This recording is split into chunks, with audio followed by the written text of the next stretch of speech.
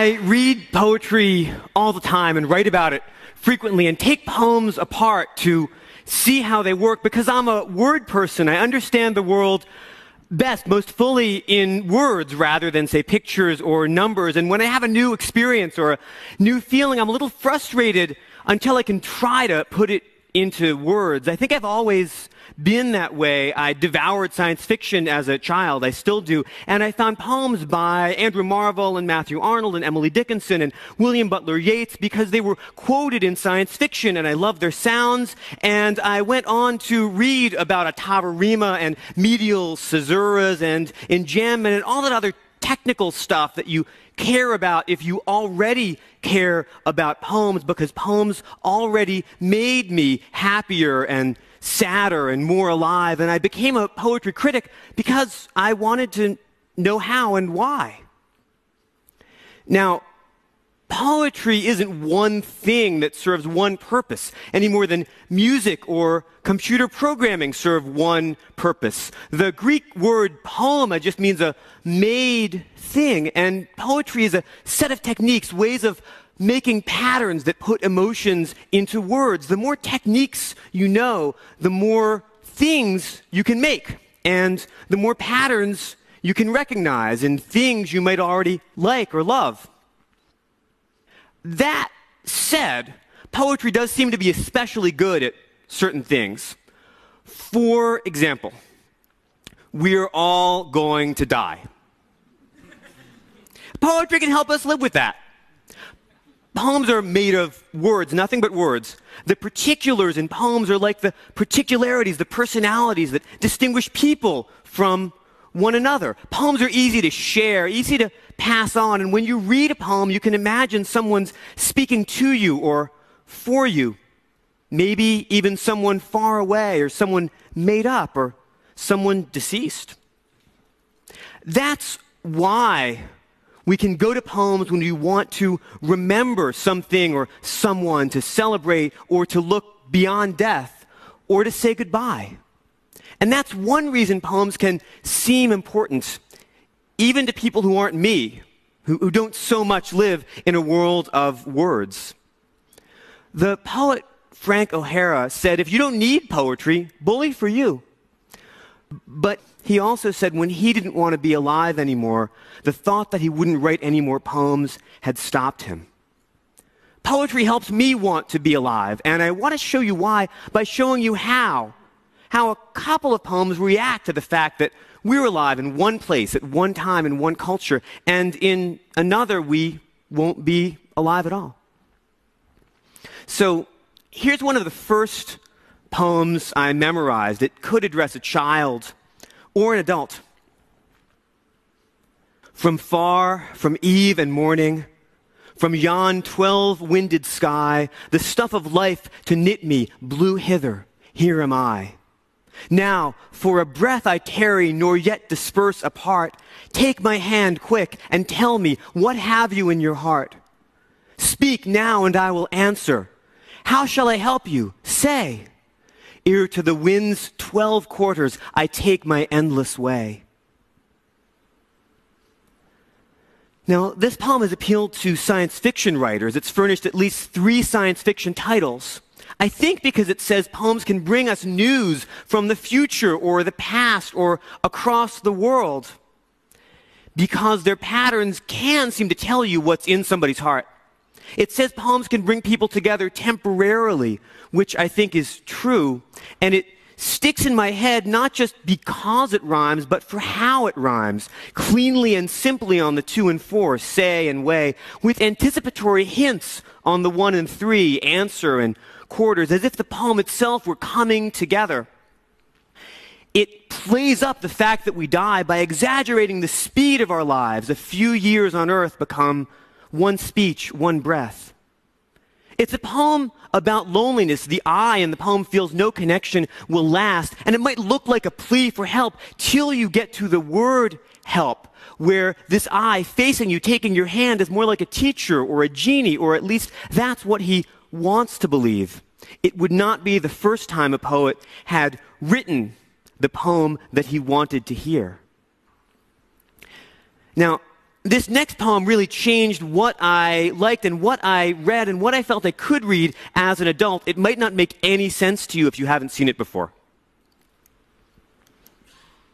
The Garden. Oleander. Coral from lipstick ads in the 50s. Fruit of the tree of such knowledge. To smack, thin air, meaning kiss or hit. It appears in the guise of outworn usages because we are bad.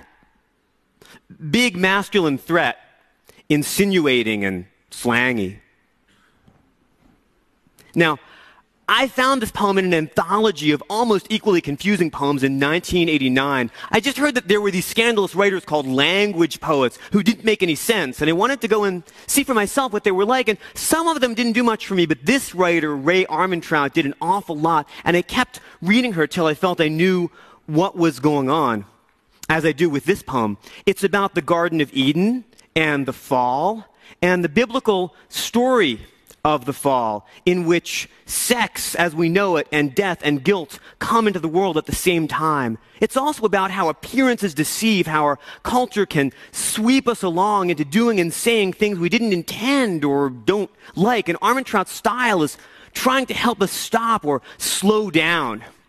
Smack can mean kiss, as in air kisses, as in lip smacking, but that can lead to smack as in hit, as in domestic abuse, because sexual attraction can seem threatening. The red that means fertility can also mean poison. Oleander is poisonous. And outworn usages like smack for kiss or hit can help us see how our unacknowledged assumptions can make us believe we are bad, either because sex is sinful or because we tolerate so much sexism. We let guys tell women what to do.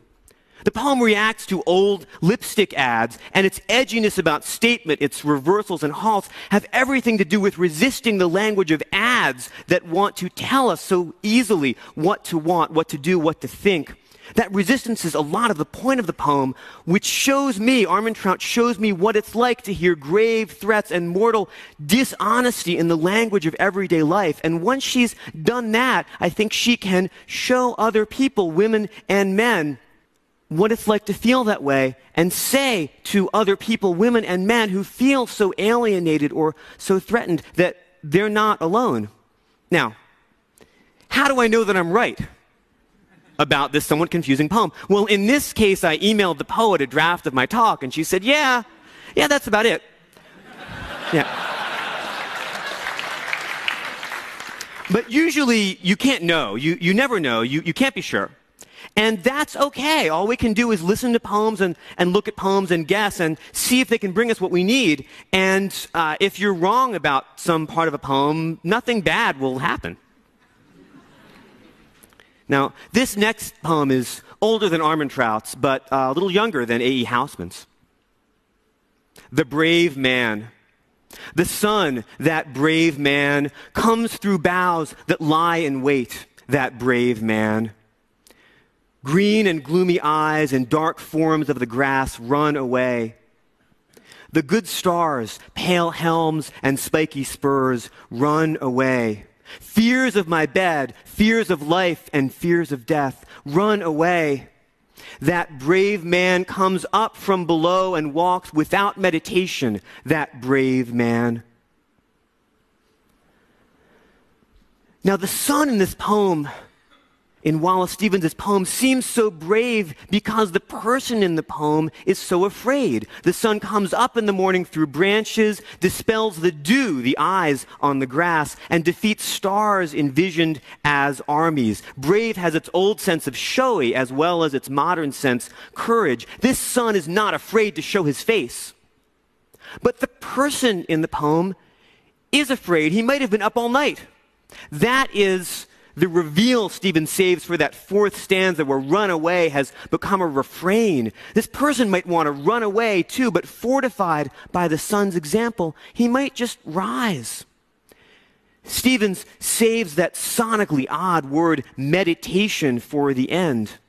Unlike the sun, human beings think. We meditate on past and future, life and death, above and below, and it can make us afraid.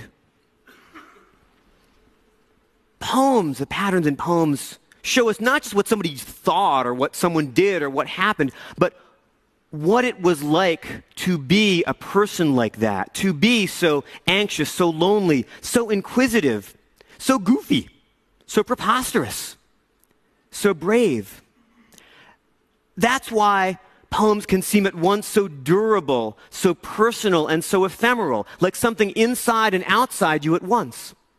The Scottish poet Denise Riley compares poetry to a needle, a sliver of outside I cradle inside. And the American poet Terence Hayes wrote 6 poems called Wind in a Box. One of them asks, tell me, what am I going to do when I'm dead? And the answer is that he'll stay with us or won't stay with us inside us as wind, as air, as words.